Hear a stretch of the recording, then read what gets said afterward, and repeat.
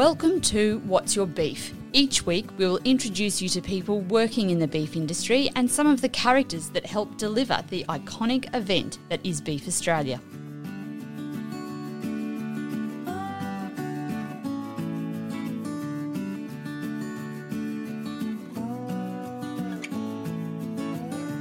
Hello, I'm Jane Cudahy and this is What's Your Beef? Today we're speaking to David McLean, Chair of RCS Australia, the resource consulting service based out of Rockhampton and Yeppoon in central Queensland. Hi David. Hello Jane, how are you? Oh, I'm fine, thank you. Getting cooler, so that's always an exciting time of year. David, you've got a long history in the beef industry. Let's start right at the very beginning. How did you first realise that beef is the greatest industry? When you grow up in it, it goes without saying, doesn't it? You just know. For me, so I'm a fifth generation of a cattle and sheep operation from southern Queensland, south of Mitchell, and agriculture was just always the destiny. There were times when I didn't know exactly which part or how I was going to fit into agriculture, but it was always going to be in there. So it's just been natural calling. That's kept me on track over time. Great way to come into it. So when you said you grew up in southern Queensland and you've stayed in the beef industry, what are some of the roles that you had before you landed at RCS? The different places I've been. So one through school, and then when I went through uni, I did an ag science degree through GAT, and I tried whenever I could to go and work on different places. I just wanted to experience the way that other people did things. And so I was always keen to spread my knowledge and see the different approaches that other people had. And so that took me to some really interesting places through Queensland and New South Wales. Then I started my journey with RCS as a client up in North Queensland between Richmond and Croydon. And so that journey up there started to expose me to a different style of management again, as every business is different. And so after spending a bit of time up there, I then started work with RCS in 2000. They got you in. They roped you in and brought you into the... So it's been fun to see the different one. And that's one of the things I still really enjoy looking at, is that different approach that people have. And there's just so many different ways to get to that outcome of beef production. And everyone's their own take on it. I always find really interesting. Well, we'll come to a few of those ideas in more detail soon. But before we get too far down the track, what is RCS? I think, quite a lot of people are familiar with it. If you've been to one of the various schools or courses that RCS run, you'd be all over it. But just what is RCS? I think in a nutshell, the easiest way to explain it is we're a private extension company. So we provide education programs ranging from a one-day course or online training right through to an intensive whole-of-business 7-day program called Grazing for Profit or Farming and Grazing for Profit. So the education component is one part of what we do. The advisory work is another key component of what we do, working one-on-one with businesses and companies, looking at how to make their businesses hum and how to achieve the objectives that they're chasing. And then the third component is primarily around professional development, and that's the ongoing upskilling and building confidence in our clients through coaching programs and executive development programs such as Executive Link. Okay, and Terry McCosker has been such a leading hand with RCS since the dawn of time, and I think, his name is quite synonymous with RCS, but just looking at your webpage, there are so many people and you've got such a huge staff now. How has it evolved over the last 30 years? Yeah, it's about 35 years now. So It's the mid-'80s RCS started up in the Territory.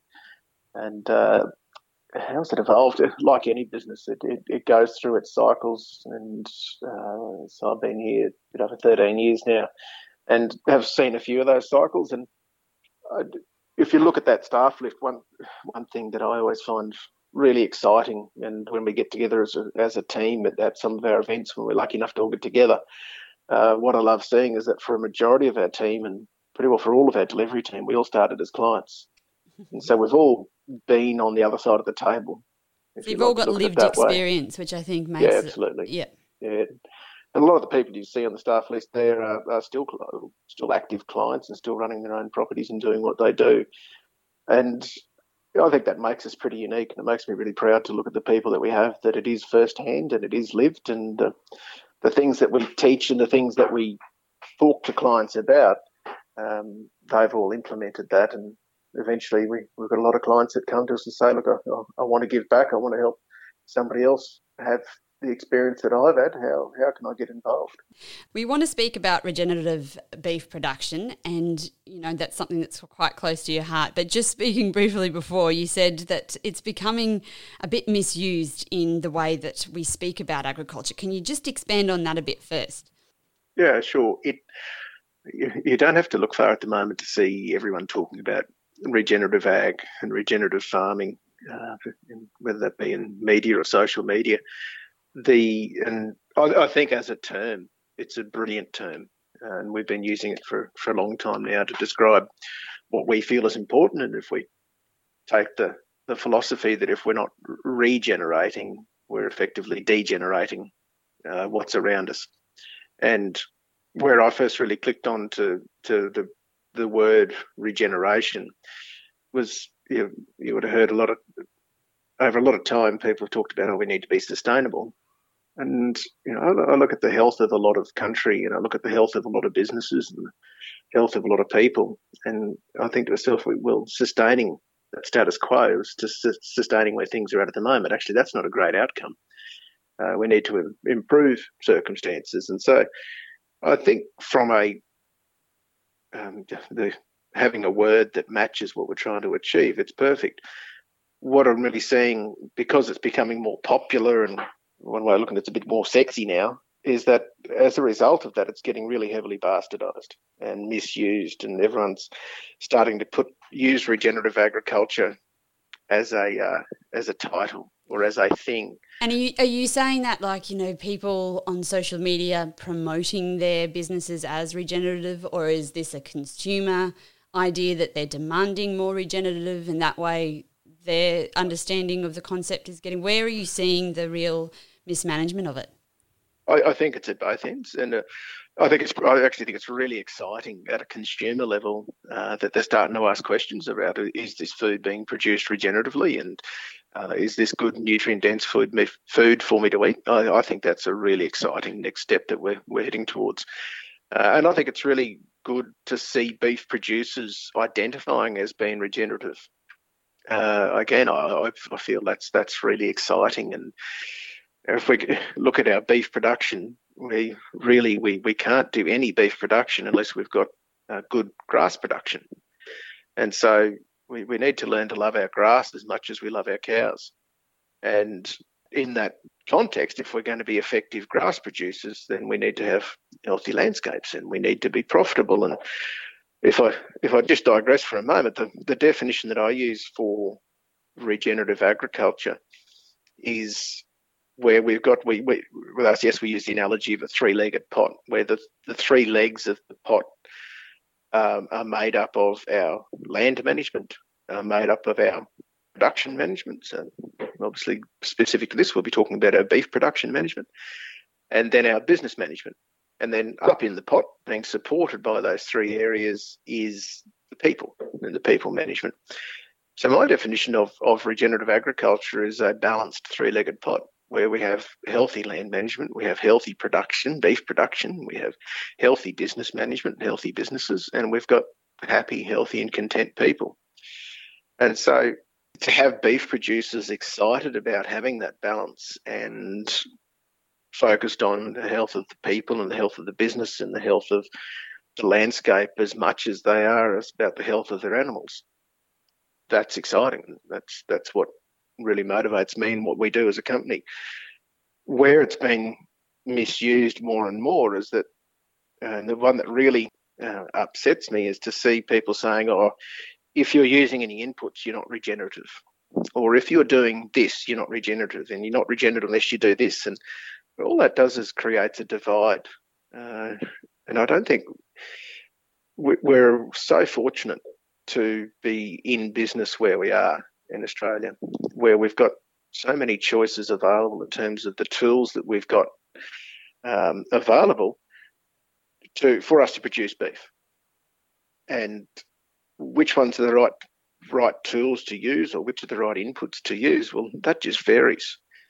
And so to say, if you're doing this, then you're not regenerative, is just starting to get a bit ideological and not actually looking at it from a balanced land, beef, money, business point of view. Even if you're talking about, Australian agricultural or beef production, the landscape itself is so varied right across the nation that surely that every sub-area is going to be completely different. Absolutely. And there's certain times where different things need to be used. Okay, so in an ideal world, I'm assuming people who are coming to RCS and doing these courses and talking about regenerative beef have the open minds or the foresight to look at doing different things or doing things better within their own businesses. In an ideal world, if everyone who is producing beef in Australia were hoping to do things differently, how could you see that working? How can beef production be regenerative on a broad scale? I come back to a statement I made before. We need to learn to love our grass as much as we love our cows. And I think that's a pretty critical one. My observation is that sometimes we let our passion for our animals become more important than our passion for our landscape. And I'd say I've never worked with anybody who isn't passionate about their property and what they do. There's so much pride in the industry, and it's exciting. But I still see, when you're driving around, you can see, one end of the scale, there's the producers that are still wondering why we're talking about stocking rates. It feels like something that we conquered, years ago. But then you still see the other end where properties run out of grass every year, depending, how much or little rain they have. So how do you find that not everyone is looking at their pastures as much as I guess you would like? So how are you breaking through, or how do we break through to that end? Yeah, a couple of key thoughts there. One is that we've got to stop trying to chase the unicorn, and that's the story that I used around average rainfall. To me, average rainfall is a unicorn, and whilst we're looking at country and saying that this, most of central Queensland people would say that's a beast of 10 acres. Whilst you're looking at country saying it's a beast of 10 acres, we're completely ignoring the fact that we need a certain amount of rain to do that. And this year has been another example where not everyone's had that. And so we need to change that attitude from this country or our country having a set ability to run a number of animals. The reality is we live in a very variable landscape, and the number of animals in reality needs to be adjusted with the seasons. And it's not to challenge ourselves culturally as an industry away from some of the language when things get back to normal. Anyone who's worked with me know I challenge that one pretty hard, that they stay back to normal. Well, what's normal? The variability is normal. So I feel like that's one thing that needs to shift. Another thing I'm really passionate about shifting is the association made between production and profit. Now, all too often, and I think this is pretty deeply rooted in the industry, we believe if we produce more, we'll be more profitable. And that's just not accurate. Productivity is one of the drivers of profit, but it's not the driver of profit. And so getting high production at very high cost doesn't actually leave you with a margin. And so but unfortunately most of our ego is attached to productivity. We want to talk about how big our wiener is or what we got paid for something, but we won't talk about cost of production at the pub. We'll only talk about weights. Yeah. The third point I'd have back to how we shift that is that as an industry, we need to stop talking about it as a collective. And some of the agri-political bodies, I think this is important for them, and they talk about we as an industry, as a collective, where they say that we are doing a good job, particularly when it comes to discussing with external parties and groups. They say, no, as an industry, we're doing a fantastic job, so we're clean and green and we do that. And I disagree with that. As you said, there are many, many, many people in the industry that are doing a fantastic job. Mm. And then there's that portion of the beef industry that actually should be in jail. So one size definitely does not fit fit all. Absolutely. And whilst we talk about it collectively and just say, no, well, as an industry, we're doing a good job, we're never going to change that bit where we're actually going to hold account some of those people that are really changing the reputation. And I think moving forward, our social licence to operate is important for us to consider. So how do we change that then? Because I completely can see where that frustration, well, I'd share that frustration if I'm blunt, but these groups do have to speak collectively when they're going in and batting for us. So what would you like to see? How would you like to see that language change? How do you call people out without, getting in trouble and having a few lawsuits? Yeah, obviously it's not straightforward. And if it was a simple answer, it would have been done. I think the starting point is to say how there is that separation, and to acknowledge that whilst there are many people and majority of people, it's the same as anything. You've got the majority of people doing a good job, and then you've got the ones that aren't, and they're the ones that are damaging the reputation. And so own it, basically. Own it and say it's there, and then actually start that conversation. And it's okay, this is where we can talk about as an industry, how do we change this? What support do those people need to help them to change their approach? And I think in some cases it may just be a lack of knowledge. I've never worked with somebody who has deliberately overstocked their country. It's just been not having the skills or the systems in place to help them to know how many animals need to be sold or moved to another property or what other actions. So sometimes it's a skills thing. So how do we address those skills? In other cases, it might be, just not ignoring it. And I think we've all seen cases, and unfortunately there's way too many on major roads where we drive through and see cattle that are skin and bone and dying on dams. And when we need to reach a point where we say, no, actually that's not acceptable. I don't want that to be associated with my industry, and not just sweeping it under the rug. So it's a peer pressure too. I think that's the only way it can change, isn't it? Yeah. Yep. Well, you're having these conversations all the time, I guess, with these smaller groups in the education forums that you have. Do you think people are coming around more? I guess, it is hard because the people you do probably more see are coming around. But can you see the conversation shifting?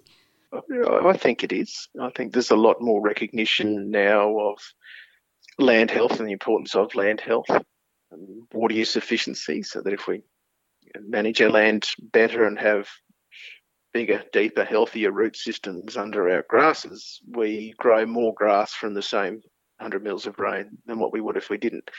So I think there is more recognition of that now. Okay. Soil health is a general topic that was barely talked about a couple of decades ago, and I think it's much more common now.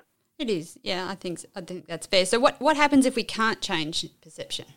The other side of that, from a perception and a consumer point of view, is we're really not doing a great job of telling a story. This is an overused term, that very statement, but the reality is I still don't think we're doing a great job. And storytelling, so you mean telling our story? Yeah. Storytelling and sharing that story about land and land health and the connection between that of having healthy animals. And some of the speakers, we were scheduled to have our celebration of 30 years of grazing for profit in Australia this year. Every 10 years we do an international conference. We had to postpone that one till next year. Yeah, there's going to be a lot of stuff on next year, I think. There is. There's so much it wasn't meant to be the same year as beef. No. That's just the way it's working out. One big party for you next year, David. It is. Yeah. But what I was going to say is that it's that connection between healthy soils, healthy plants, healthy animals, and healthy people. So it's a great story to tell. So why aren't we more proactive as an industry? I always feel like we're one step behind. When something big happens, we come out when there's a disaster or the live export gets banned or, when things are really tough. But why aren't we out there more telling our story and getting on the front foot and being a good news story? Yeah, it's interesting working in America and talking with my counterparts over there. I was there last year, and it's just the difference in the culture is, to me, it really stands out. Is that I'd say a lot of people in Australian ag and beef, they're just good, genuine people that get about doing what they do. They're not there for to brag or big note, Grandstand. and so whereas American industry are a lot more willing to stand up and tell their story, and much more. They're happy to get in front of a camera and talk, and I just find it's a bit harder here. So that's one of the things that needs to shift. So then maybe you should start running some, social media forums or something, David, or getting people in front of cameras, maybe put that into a grazing for profit as a module. Yeah, we're doing a lot more, and having a lot of conversations with companies now about sharing that story. And so that's why I'm really happy with the progress that we've made as a company in the last 12 months to share some of our client stories. I think in terms of what's going to change that, it's up to RCS, and it's up to all the other individual companies involved in agriculture and beef to collect these stories and to tell them. And we just need to keep chipping away at it and learning the skills and using these forums that are available, and making sure that there are some good stories and getting more numbers behind it. And I look at that if there's one thing I wish we could have changed as a company over the years, was getting more records early on, just so we could demonstrate some of the changes that people have seen on landscapes. So you mean data, pictures? Absolutely. Yep. Yeah. And that's so much better now than it was even when I started. Being able to tell that story and have the data, and everyone in agriculture knows that if you've got healthy land, you can run more animals. And yet, if we look at a consumer level, that's not necessarily clear. They'll say, hang on, no, you need to get rid of numbers. You're running too many.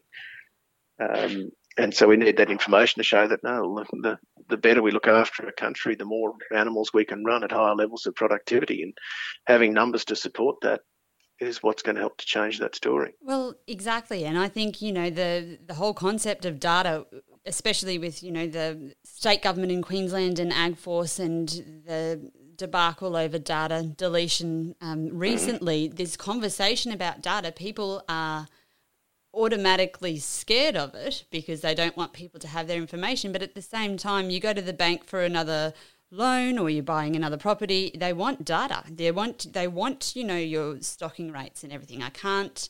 There is that data is amazing with what you can do and achieve with it on so many levels. Absolutely. I recently just spent a few weeks on the road helping people do feed budgets. It's that time of year, so we're going and doing feed budgets and looking at a forecast going forward. And a few other places I went on to, this commented, we sort of knew, and most people know how they're feeling. They've got their experience, but they're just so excited to be able to put some numbers behind that, to have more confidence around how many numbers can I bring on or how many numbers do I need to reduce, so that we're in a good position come the next growing season. And, rainfall data is so easy to collect and everyone loves that. So it just seems the next logical step to start collecting pasture budgets and that sort of thing. Except no one uses it. No. But that's the other thing. Then you collect the data, and maybe that's where the problem lies, is people are more daunted about analysing their data and using it, more so than collecting it.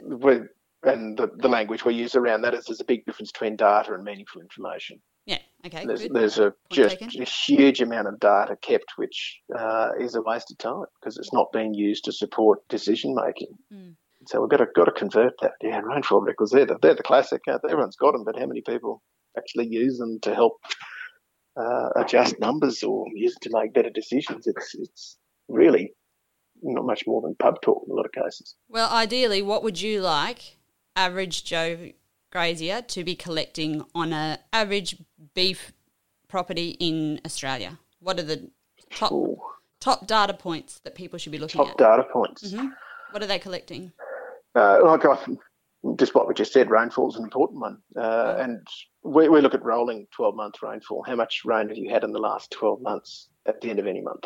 Mm-hmm. And that's much more meaningful than, take it. We're here now in mid-2020. The amount of rain that you had for the 2019 calendar year is nowhere near as useful as looking at how much rain you've had in this last 12 months up until the end of May or into June 2020. I think that's one. I think one thing in working across different sectors, one thing that we can definitely improve in the beef industry is having a bit more confidence in how many cattle we've actually got. Now, that might sound pretty simple, but it still does amaze me how many businesses, when I start working with them, don't really know what numbers they have. And, you don't have to be exact. In a lot of country, you can't be exact, but I just look at if we were to go and get two helicopters and put them into that paddock, what do you think we're going to get? And let's just start with that and just getting a bit more confidence on your stock numbers. And if the next lot of numbers that I'd say would be a big game changer for a lot of businesses to start recording the yield that they're getting out of their grazing paddocks, which really you need to have a handle on your stock numbers and need them to bring them back to LSU or DSE or adult equivalents, whatever animal units you're working with.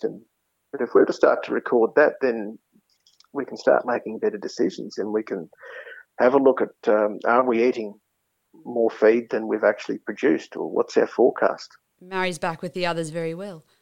Yeah, it does. And it's, if we're going to come back to that age-old saying, I don't know who to attribute it to, I've always attributed it to Peter Drucker, that you can't manage what you don't measure.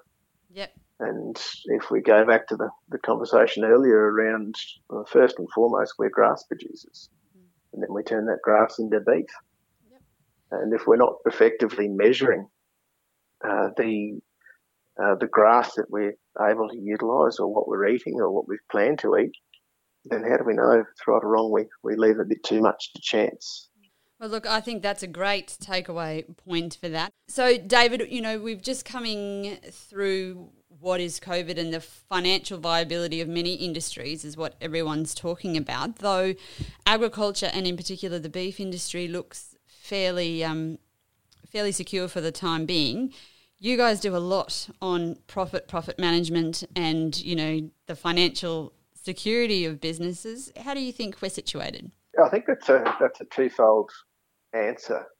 What our benchmarking and analysis shows through Profit Probe is that fairly consistently the top 20% of businesses have been able to achieve pretty reasonable results and comparative across different industries, and that's been fairly consistently right through. What's been really interesting for me is that with this huge variation we've seen in prices received since, what would it be, 2014, the prices really took off, is that we haven't seen a commensurate change in returns. If anything, over the last couple of years, we've actually seen returns comparatively lower than where they were at a return on assets level. And cost of production's definitely increased for a number of different reasons. And so the comment that I'd make is that just because prices have been high, don't assume that profits have been equally as high. The data that we've been seeing doesn't indicate that at all. I think there's potential for it to be higher. One thought I've had going back and pouring through a few decades worth of benchmarks recently is that the level of profitability now is pretty similar to what it was 10 years ago. And yet the price received is nearly double.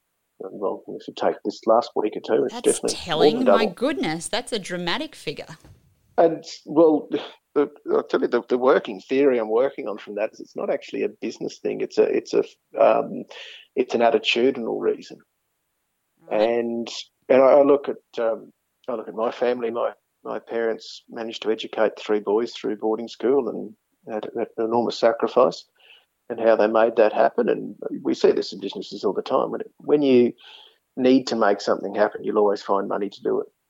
And I'm just wondering whether there's enough genuine drive for profitability there. Okay. So is the lack of profitability because we've got a lot of people in the industry that are just happy getting by. If they can just keep chugging along and just perform reasonably well, then that meets their goals. And that marries with the attitudes of people that you speak to and see?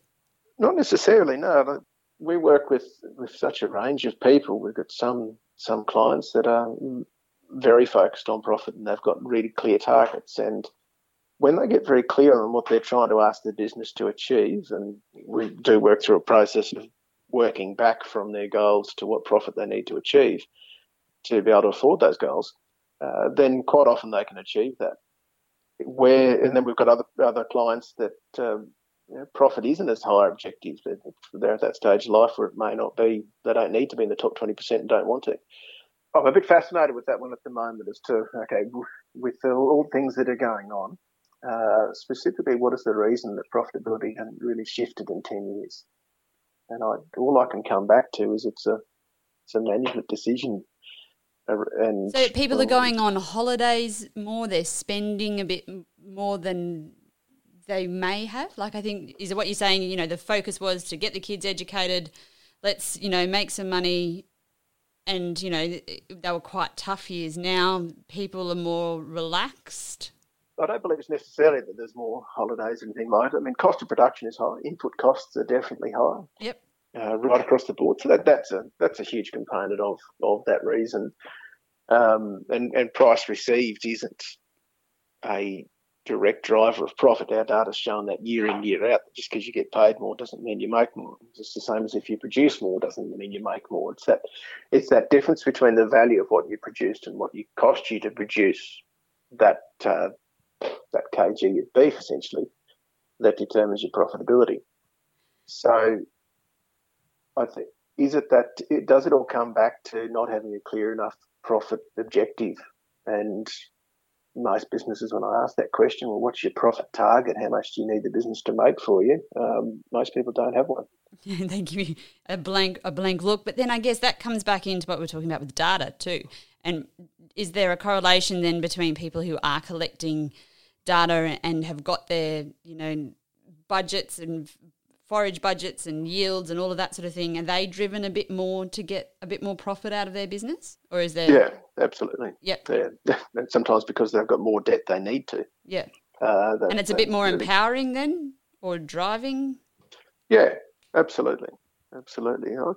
I do think part of the reason also would come back to what we were saying before around the waiting for the unicorn. Yeah. That people wait for things to get back to normal. There is no normal. And there is no normal. And whilst we're waiting for that, we're really losing out profitability wise. Our focus. And so you might have a couple of poor years, but we'll say, oh, that's because the seasons. And if in my opinion, we look at the last couple of years there. Really, if you've got animals dying in the paddock, you surely couldn't be waiting for prices to get better. If you've got an animal that's in decent condition or even strong, the prices have been best that anyone's ever seen. So it's all linked together. Yes, it is. Going back to our regenerative conversation, is there profit in being regenerative? Is that how you get people in? It is, and that's an interesting one. There's been some different things in the media over the last 12 months thereabouts saying that regenerative producers are leaving X number of hundreds of thousands of dollars on the table. My response to that is, well, have you gone and asked the producers? And so I look at my clients that have been implementing what I consider to be good regenerative practices for years and years and years and years, and ask them, so have you lost money doing this? And they're always going to say, well, no, I would have stopped doing it if I was losing money.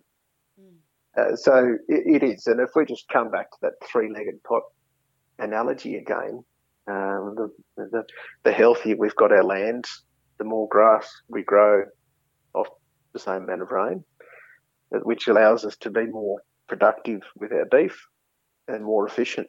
And so if we're not regenerative, if we're not improving our landscapes, then we're actually not in a position where we're going to be having a business that's here in the future. Our input costs are going to continue to increase, so we need to keep finding a way to be more efficient with what we produce off our country now. So it's my experience, and that experience is based on the analysis I do with a number of clients, is that it is absolutely profitable to be regenerative. And if we're going to have a business that's going to be here for our kids, we don't have any choice. If we leave our country in worse condition than when we found it, well, then these businesses won't be here in the future. Do you think that the beef industry has to work a little bit harder to get that message through when you consider the media, but also a lot of reporting against the greenhouse emissions of cattle? Yes. So how do we tackle that one then? How do we, because that comes back to messaging, and we've spoken about that and telling our story, but how do we really break through and use facts and figures? And sorry, there's another little bit I want to add in here too. Do we get too emotive? Do we need to get, there's that real romanticism about cattle grazing and the Australian grazier and big hats and, long days, but do we really need to just be a bit more factual with our messaging?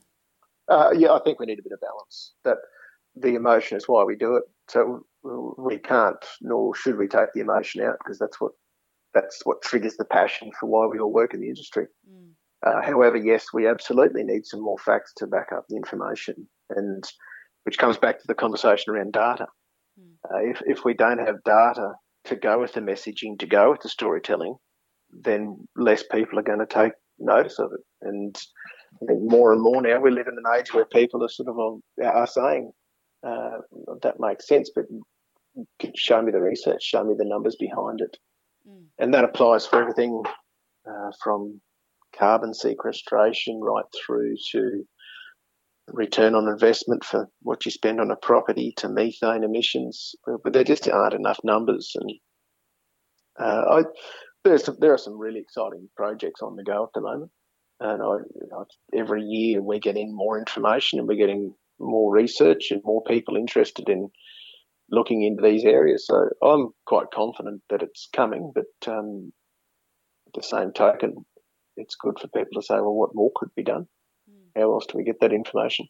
Now, David, we are here to talk about Beef Australia, the event.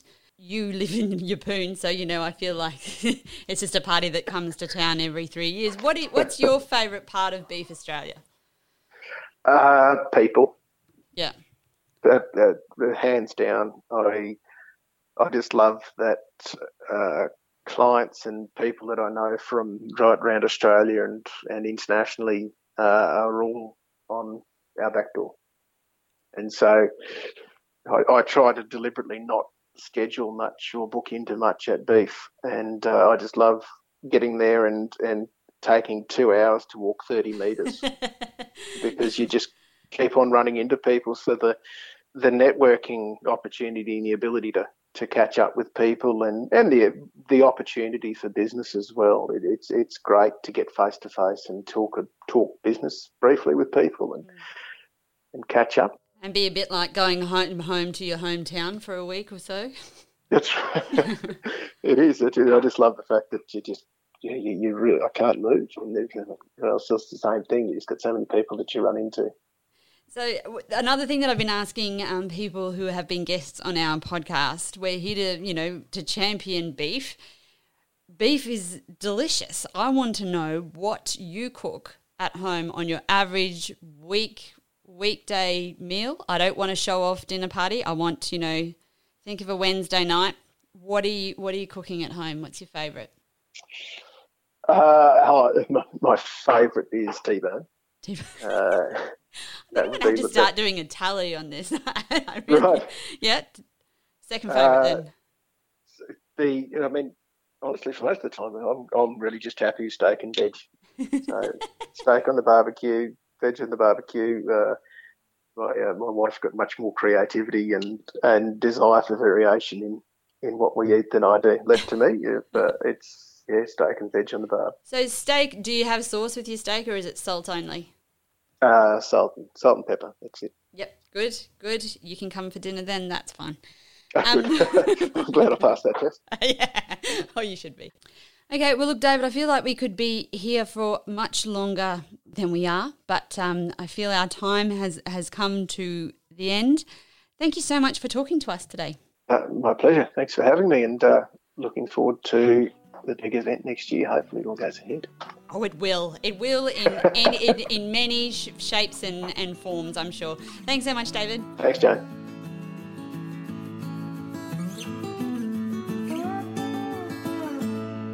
Thanks for listening. You can hit subscribe to make sure you don't miss any of our episodes. And if you are enjoying listening to the show, we would appreciate a quick rating and review. Visit beefaustralia.com.au for more information on this great event.